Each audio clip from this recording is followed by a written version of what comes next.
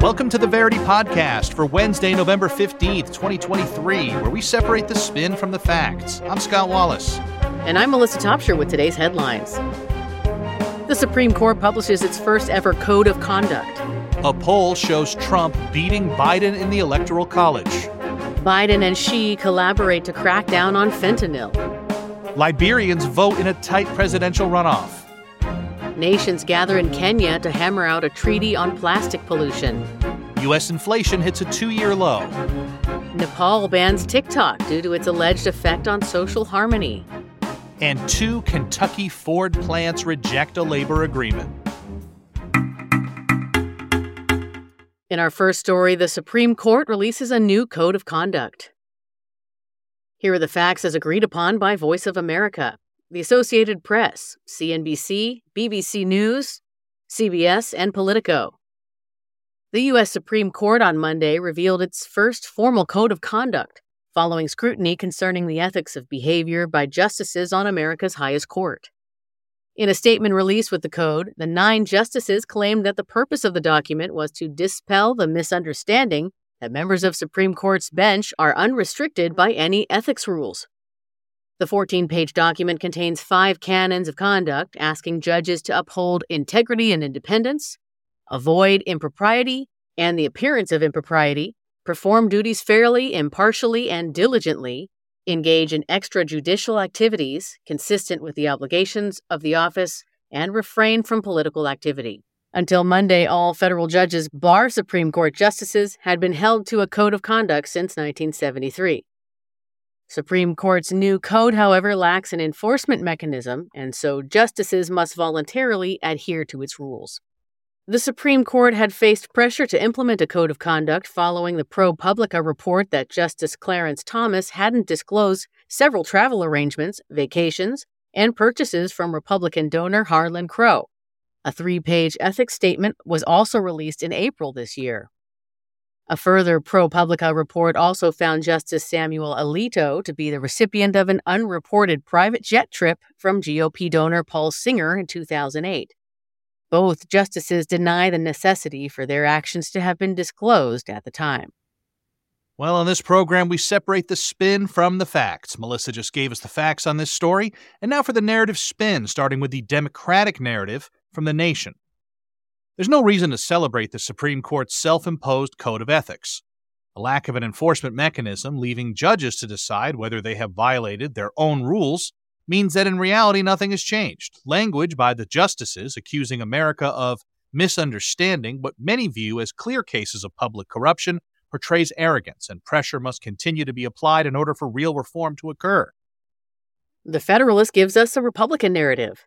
The Supreme Court's reforms will never be able to go far enough to appease the left, which has launched a sustained campaign to undermine the court's every move and diminish its power.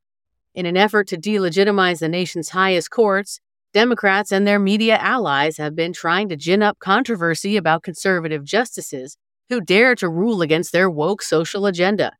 Caving to their outlandish demands will only further incentivize them. And from time to time, we have statistics-based nerd narratives brought to us by the Metaculous prediction community.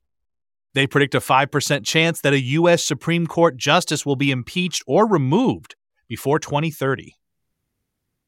When I used to work in the athletic department at a public university, and there was all these things, they called them compliance.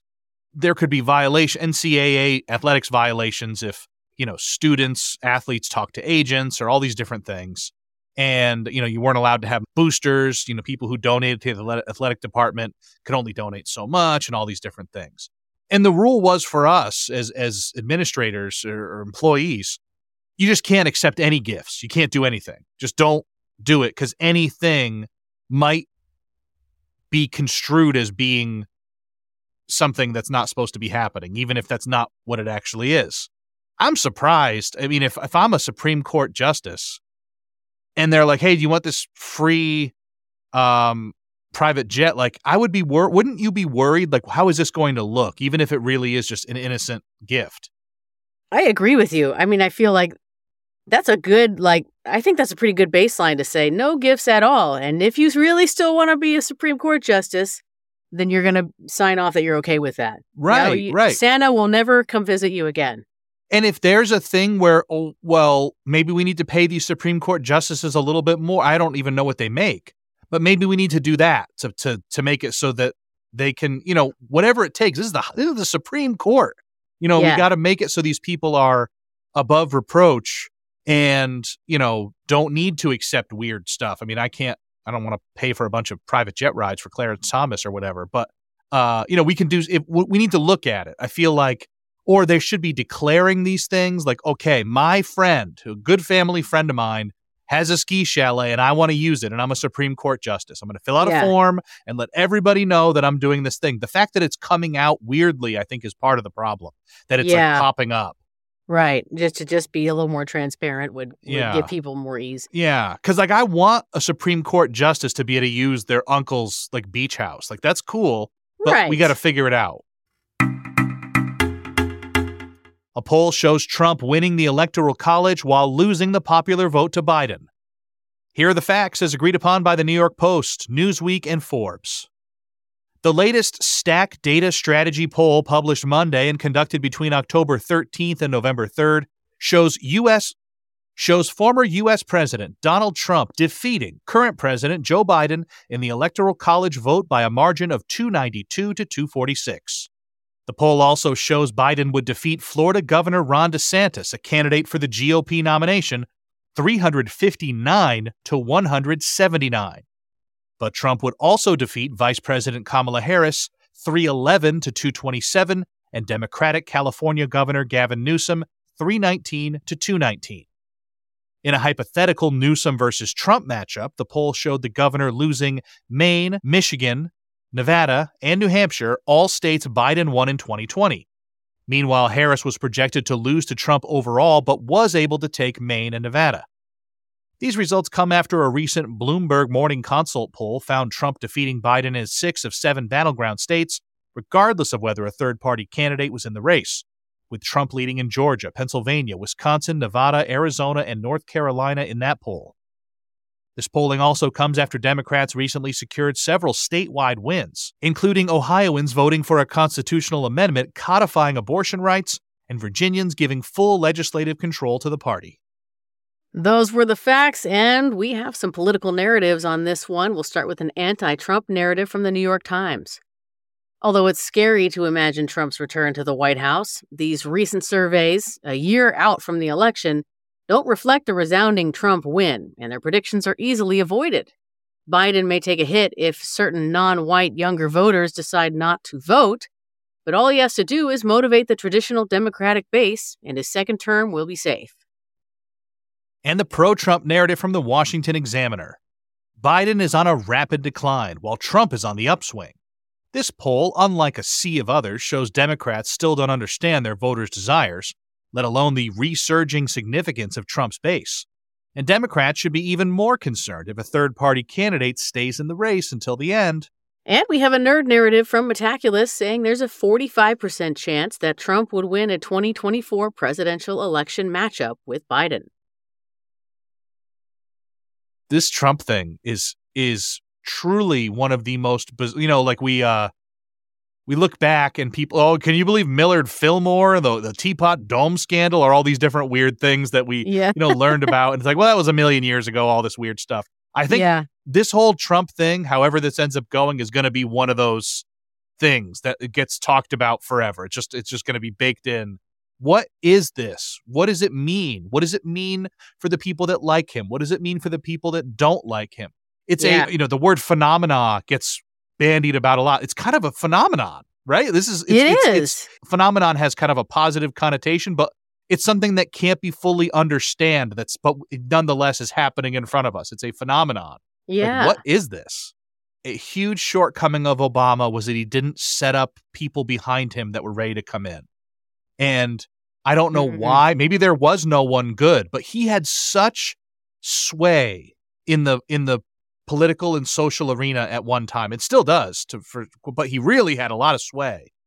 And he could have kissed in a few people like, hey, here's someone come. Like, I can't remember a single person that he put forward that like, hey, this is a new guy. And like, in my mind, that was part of his job, especially in his second term. Yeah. He should be setting up, and we were left with Biden, who was his vice president, who was supposed to be on a retirement tour. Like, the fact that Biden even had to run is a failure. Like, there should have been, and Biden didn't even want to run. In 2016, he didn't. Like, I don't want to do this. Like, okay, I guess I have to. Right, and he's right. Like, there's no bench. Like, what happened? I don't. You're telling me, and there was a safe. Now, even if I was a good person that was on the way up, I wouldn't want to tangle with Trump. But like, but 10 years ago, I feel like there was an opportunity. There was clear skies for Obama to kiss a few people in, and there should have been 3 or 4 people that we all kind of know about that are coming up. And there, I really am trying to. I can't think of one. There's nobody. That's a really good point. Like, it just, and was it just too toxic of an environment to get anyone, to prime the next generation? I don't know. I guess, but if anyone would have had the sway, it was Obama 10 years ago. Like, right? I mean, unless you just can't ever do it. I don't know. I mean, that's a good point. I never thought about that. In a new report, Biden and Xi will announce the deal to crack down on fentanyl. Here are the facts as agreed upon by Forbes, Bloomberg, CNN, the Financial Times, Reuters, and the New York Post. U.S. President Joe Biden and his Chinese counterpart, Xi Jinping, will reportedly announce a new deal to crack down on the manufacturing and trade of fentanyl-producing chemicals at their summit meeting in San Francisco on Wednesday. Bloomberg News reported, citing people familiar with the negotiations, that Beijing would target companies producing the drug and exporting its precursor chemicals in exchange for China's Institution of Forensic Science, allegedly involved in human rights abuses in Xinjiang, to be taken off U.S. blacklist. The agreement, which has yet to be finalized, has been a priority for the Biden administration ahead of the first meeting between the two leaders in a year. National Security Advisor Jake Sullivan stressed Monday that combating the fentanyl trade was among areas where the interests of both the U.S. and China align. Though China has previously sought to suppress the production and export of fentanyl, companies adapted to sell precursor chemicals, which also have legitimate uses, to Mexico, as Beijing had refused to limit that trade. According to the U.S. Centers for Disease Control and Prevention, the rate of overdose deaths related to the opioid crisis more than tripled from 2016 through 2021. Fentanyl, known for being up to 50 times stronger than heroin, is increasingly combined with other illicit drugs, often leading to fatalities.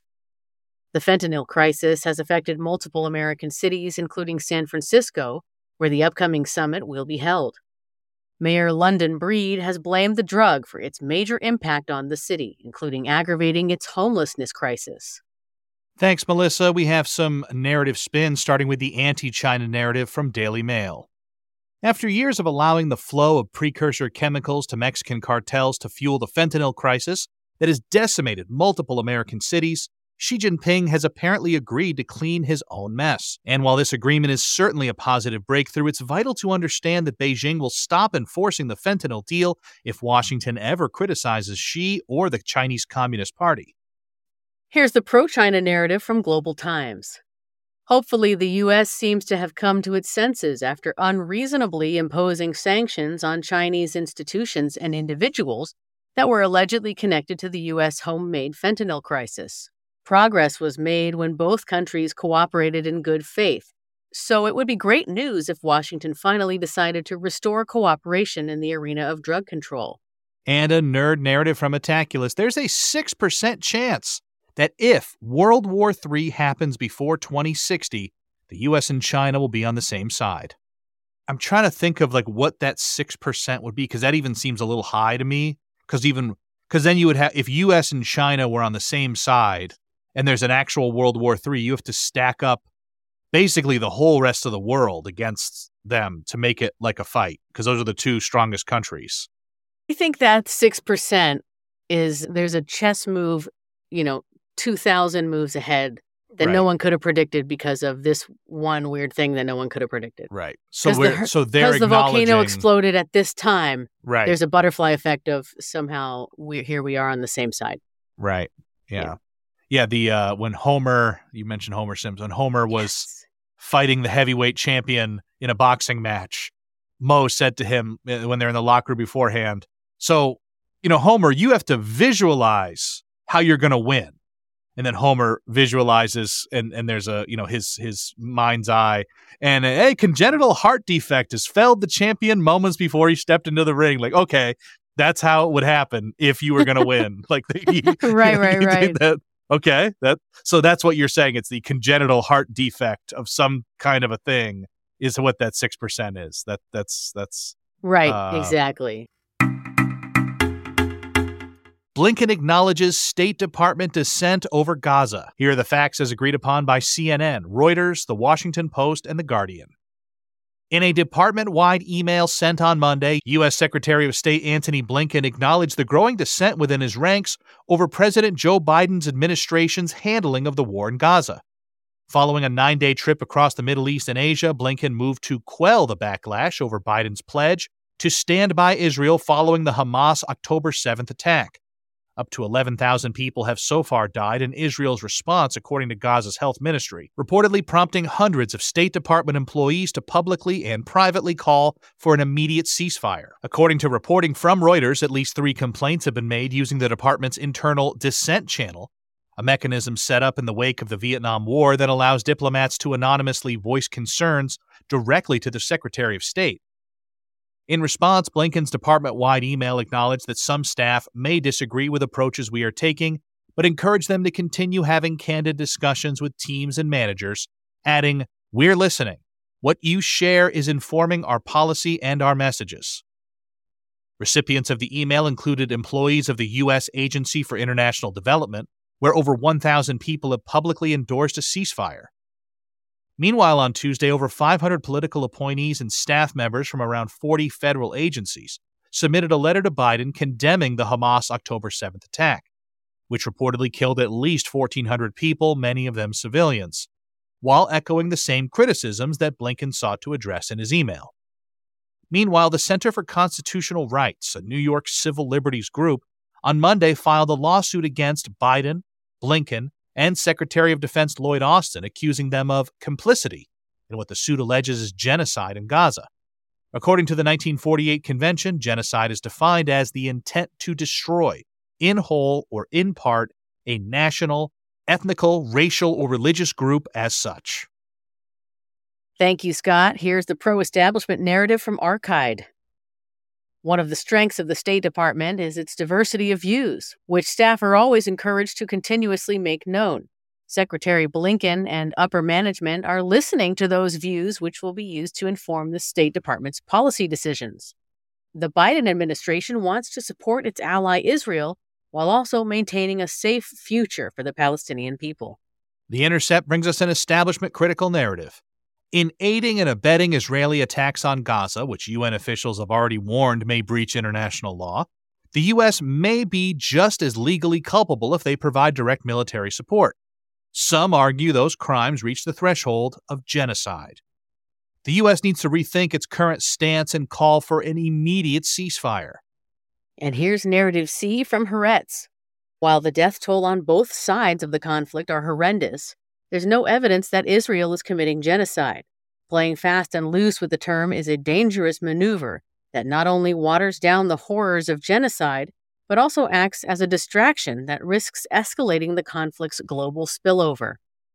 And Metaculus has a say on this as well, with this nerd narrative predicting a 50% chance that Israel will lift the blockade on electricity, food, gasoline, and medicine in Gaza by January of 2024. Gabon's military junta announces elections for August of 2025. Here are the facts as agreed upon by DW, Africa News, New Vision Official, EWN, BBC News, and France 24. Gabon's military ruler, who ousted President Ali Bongo Ondimba in August after a disrupted election, announced on Monday plans to hold elections in August 2025, based on a timetable that initially calls for a national dialogue next year. Presidential and parliamentary elections will be conducted as part of an indicative transition to a civilian government that must be approved in April 2024 at a national conference involving all the country's vital actors, a spokesperson for the military government said live on state TV. Under the proposed roadmap for restoring civilian rule, the interim parliament will be transformed into a constituent assembly in early June 2024. By the end of that year, a draft constitution is expected to be put to a referendum. Since the deposition of Ali Bongo, who had ruled Gabon since 2009, extending his family's dynasty to 55 years, on claims of election fraud and widespread corruption, the West African nation has been led by self-proclaimed transitional government under General Brice Oligui Nguema. While members of the military junta are reportedly barred from running in the proposed election, the transitional charter allows General Oligui Nguema to do so. Yet it remains unclear whether he intends to do so. The U.S. officially stated last month that the military takeover in Gabon had been a coup, a conclusion that legally requires Washington to end non-humanitarian assistance to the oil-rich country. The State Department has called on the interim government to take concrete measures to establish democratic rule in order to resume aid. All right, thanks for that update, Melissa. Voice of America brings us the pro-establishment narrative. Monday's announcement of a roadmap to return to constitutional order in Gabon is good news. The U.S. welcomes that Nguema appears to be honoring his commitment to restore civilian rule. If Libreville makes further progress toward democracy, the suspension of aid might be reconsidered. However, in addition to democratic elections, the military leaders must also address the country's economic and social woes. Washington will follow the process closely and continue to stand in solidarity with the Gabonese people in their struggle for democracy. The establishment critical narrative comes from Al Jazeera. While the so-called international community demands elections in Gabon, it often ignores the origins of military coups in Africa. Ali Bongo's rule was by no means democratic, and his overthrow was supported by large parts of the population, frustrated by the lack of any democratic dividend. Former colonial powers such as France are also playing a role by supporting dubious elections and incompetent leaders in order to maintain their influence. People want democracy, but most of all, they hope for an improvement in their living conditions.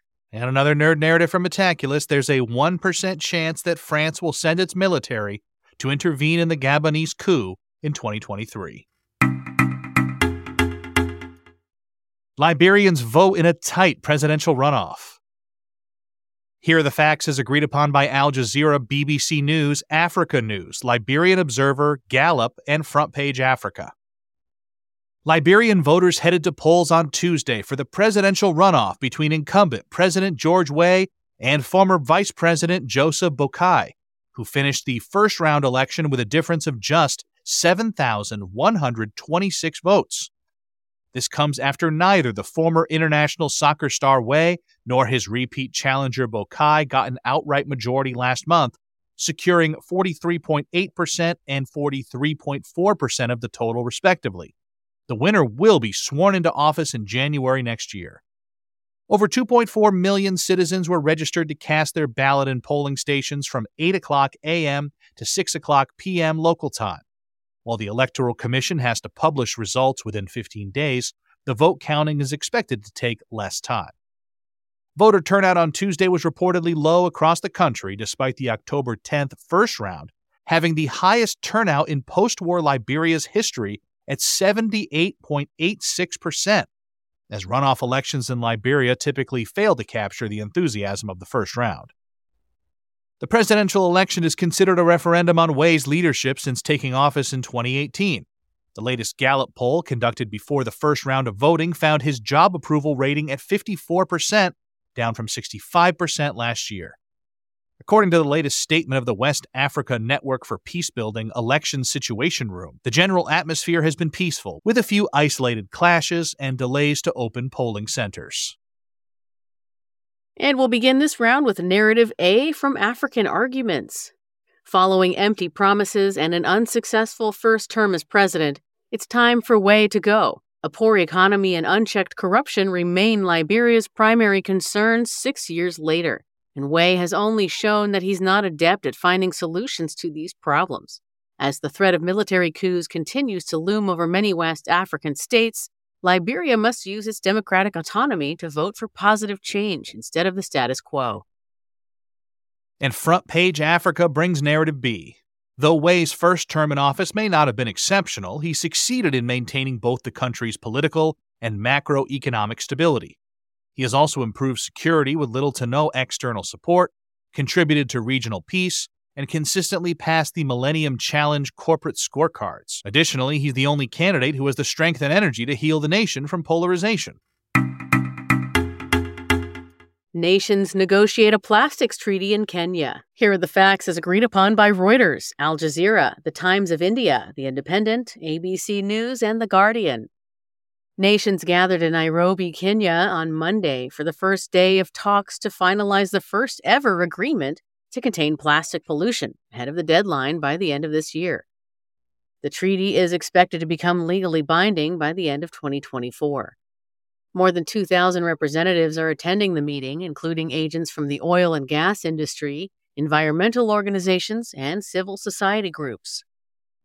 The third round of talks, due to conclude Sunday, will consider adopting policies outlined in a draft text of the treaty, which was issued in September.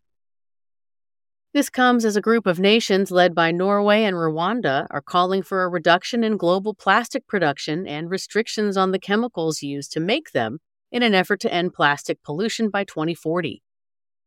Saudi Arabia, in contrast, is leading a group of countries with large petroleum industries that oppose cutting plastic production and instead emphasize recycling and waste management. Plastic is largely made from crude oil and natural gas. A 2022 Organization for Economic Cooperation and Development study projects that plastic waste will triple by 2060, with around 50% ending up in landfills and less than 20% being recycled. Thanks, Melissa. NPR Online News brings us narrative A. The fossil fuel industry has a track record of slowing environmental action, and this time won't be any different. As plastics are crucial for its bottom line, it's no surprise that the corporate world is pushing for recycling over production cuts, an effort that studies have shown does not work. While these negotiations are an admirable effort, finding a balance between what should be done and appeasing global oil leaders like Saudi Arabia won't be easy. Mother Jones brings us narrative B. The world is reaching its global saturation point, and something must be done, particularly as it's the poor who bear the brunt of plastic pollution. Rich nations have long sent their waste to be thrown away or recycled abroad, and studies show that the quantities involved are grossly underestimated. The havoc this takes on the health of people in poor nations is untold. The negotiations in Nairobi must be finalized.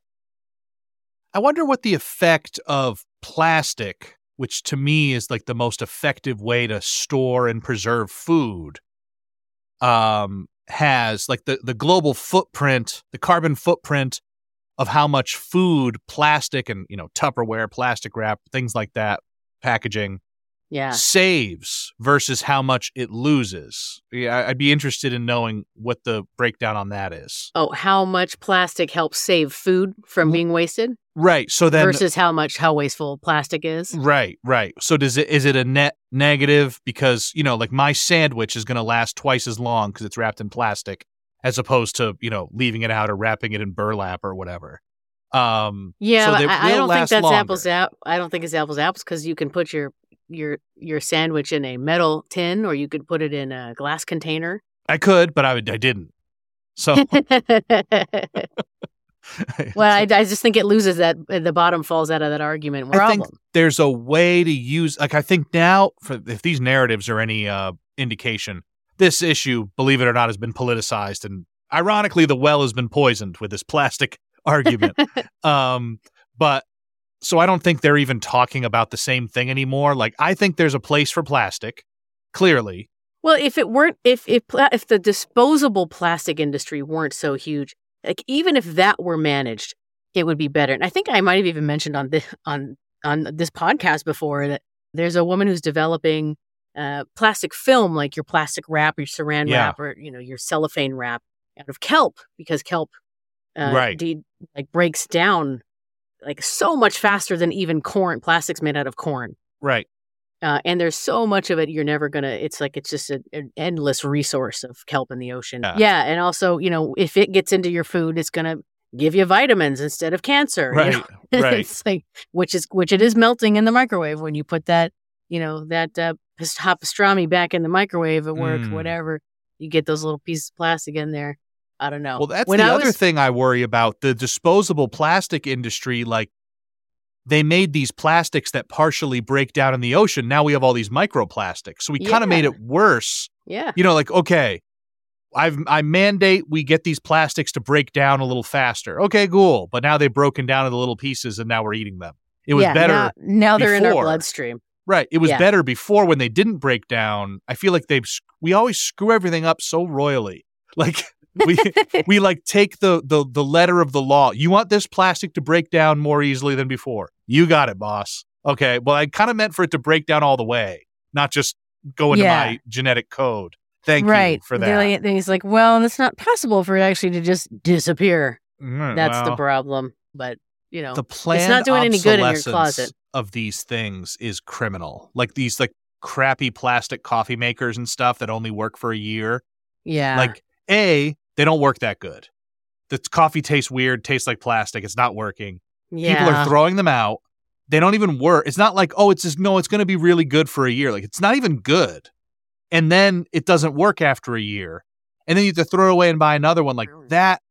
I feel like we could cut out a lot of this problem. Like, before we start making people get their IVs out of flax, gunny sacks instead of plastic, let's figure out, like, can you just build a coffee maker out of metal and glass, please? And that's actually works. And then let's move forward from there. It's called a French press. Sure, whatever. Or we're a good Mr. Coffee, just not one so many appliances so that people can make more money are planned obsolete. I mean, people even talk about fast fashion. Like, we're going to make these shirts and they're super cheap. You can get them in 6 months. They're going to be out of style in a year. They're going to be in the garbage. Like, oh my gosh. And because you have such a short attention span, you're going to want a new one next year. Yep. And they have to be, and they're in they don't last because they're not made quality. They're not supposed to last because they're also out of fashion.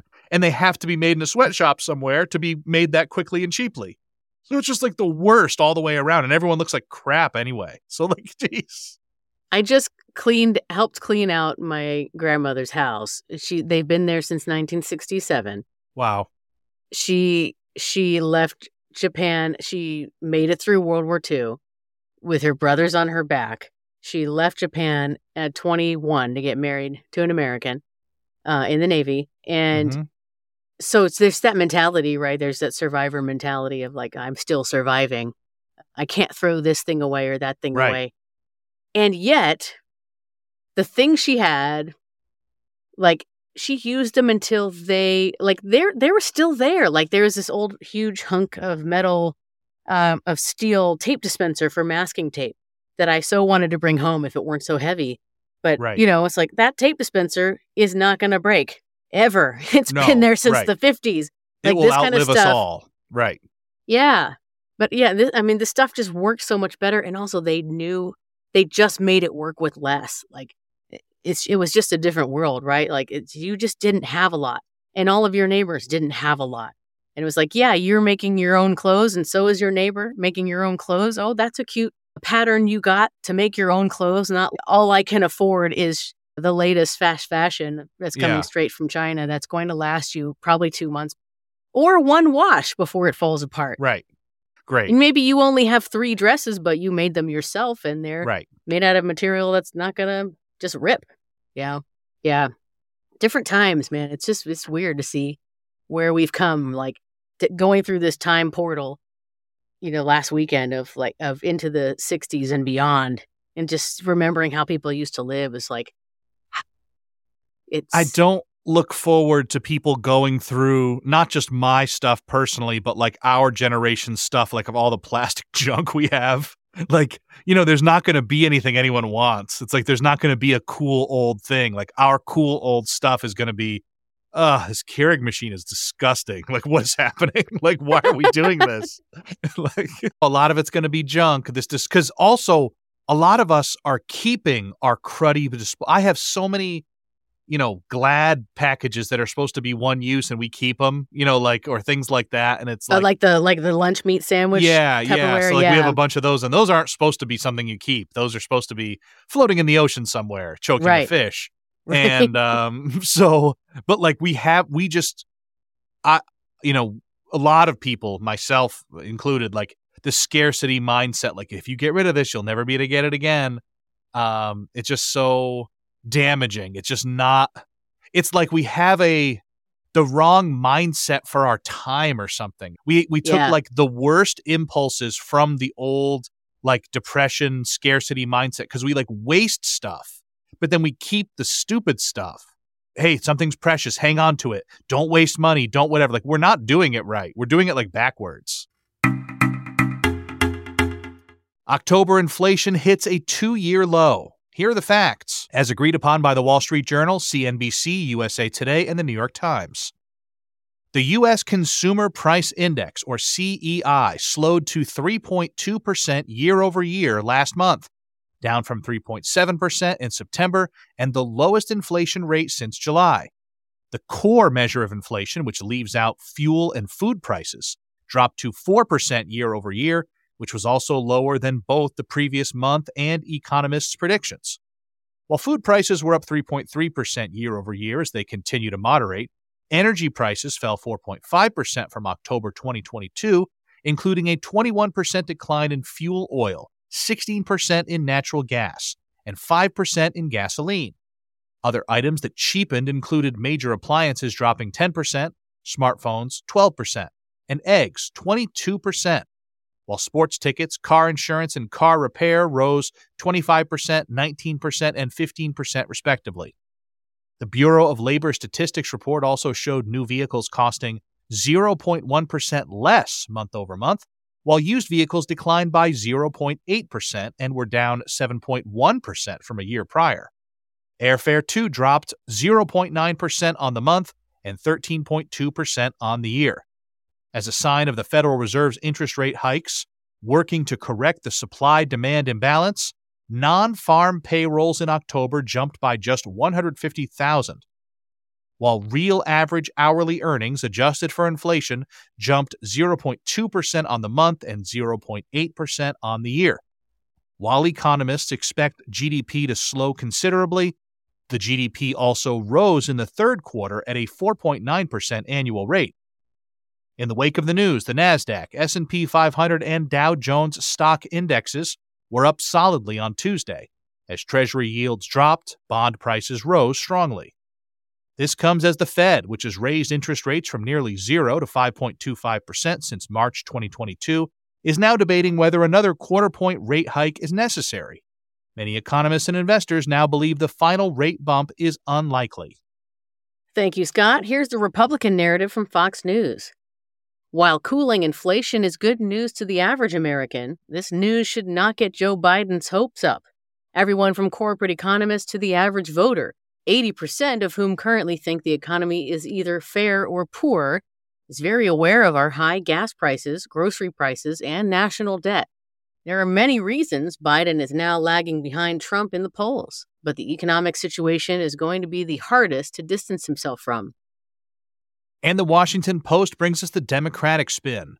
While Americans haven't been able to separate Biden from their past 2 years of inflationary struggles quite yet, the fact is that the national economy has been roaring back quarter after quarter to the tune of rising employment, family net worths, and union worker wages, the last of which will play an important role for the president when facing off against Trump, who has historically performed well with blue-collar voters. As economic stress continues to lessen, Biden and his Bidenomics will be in a much better spot heading into the 2024 race. And the nerd narrative from Metaculus says there's a 20% chance that the U.S. will enter a recession before 2024. Nepal bans TikTok, citing an effect on social harmony. Here are the facts as agreed upon by BBC News, The Guardian, Reuters, Al Jazeera, The Hindu, and the Hindustan Times. Nepal announces a ban on the popular video-sharing platform TikTok on Monday, alleging the Chinese-owned app was disrupting social harmony in the country. According to Minister for Communications and Information Technology Rekha Sharma, Nepal's cabinet banned TikTok as it was being used to share content that disrupts family structures and social relations. While officials are working on closing it technically, the Nepal Telecom Authority said some internet service providers had already shut it down.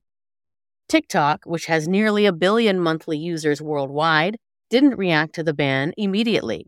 It had earlier termed such a ban misguided and said it was based on misconceptions. Nepal's TikTok ban followed last week's introduction of a new rule requiring social media companies, including Facebook and YouTube, to set up liaison offices in the country. In 2020, India banned TikTok over privacy and security concerns following a military standoff between New Delhi and Beijing in a disputed Himalayan border region. Thank you, Melissa. We have some narratives on this story as well. The New York Times brings us narrative A. While Nepal may find itself pulled between India and China, the concern isn't about misuse of sensitive data, but domestic harmony, as the toxic content on TikTok, including sexism and casteism, consistently stokes religious hatred and sexual abuse online and violence offline. The government had to shut it down. Narrative B comes from Quartz. Instead of regulating TikTok or holding it accountable, the government has abruptly shut it down, only to stifle freedom of expression. It shows Nepal's decision is an attack on free speech, not hate speech, as journalists and activists often use TikTok to express dissatisfaction over government policies. And the nerd narrative from Metaculus. There's a 2% chance that the U.S. will ban TikTok before the year 2024. I have a friend who's in Nepal right now. She just finished the Everest base camp, and she sent a picture before she did that climb, just of the streets in Nepal, of this cute little small streets with the mountains in the background, and it my jaw dropped. I was like, I don't know what this place is. I'm gonna do, but I need to go there. So she's been all over the world. She sent a bunch of pictures, but this is the first one I was like, I have to go there. That looks amazing.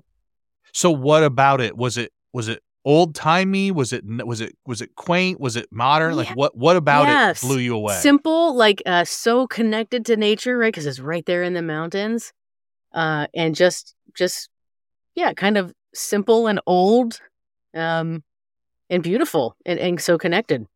I guess that's what it is. I'm not sure I really could put my finger on the essence, but it hit me. Our final story, Kentucky UAW workers reject a Ford contract ratification.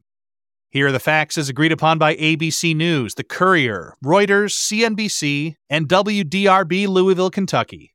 Workers at 2 of Ford's plants in Kentucky have voted against a proposed 4.5-year contract that sought to end the high-profile labor dispute between the American automaker and its United Auto Workers union laborers.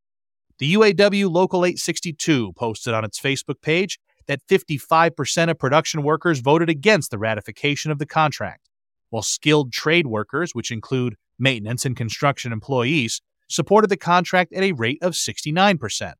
The Louisville Assembly Plant and the Kentucky Truck Plant employ 12,000 workers belonging to UAW Local 862, including 8,700 auto workers who went on strike for nearly 4 weeks before the deal was reached. The Louisville area chapter holds 20% of the 57,000 UAW members who are set to vote on the landmark union agreement. Only 4,118 of the 9,000 eligible Kentucky truck plant workers voted, while half of the eligible Louisiana Assembly Plant voters voted.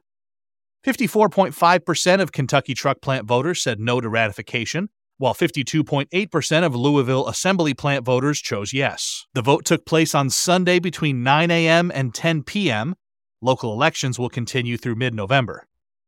70% of UAW workers supported the new labor agreement, but support has dropped to 65% after the Louisville vote. The record-breaking deal is being seen as a major loss for auto companies, with workers getting 25% salary increases under the terms of the contract, along with other benefits. Meanwhile, the UAW strike against the big three automakers, Ford, GM, and Stellantis, the latter the maker of Jeep and Chrysler, has been hailed as a victory for workers, but the tentative deal still requires a majority vote to be ratified and the strike to be resolved.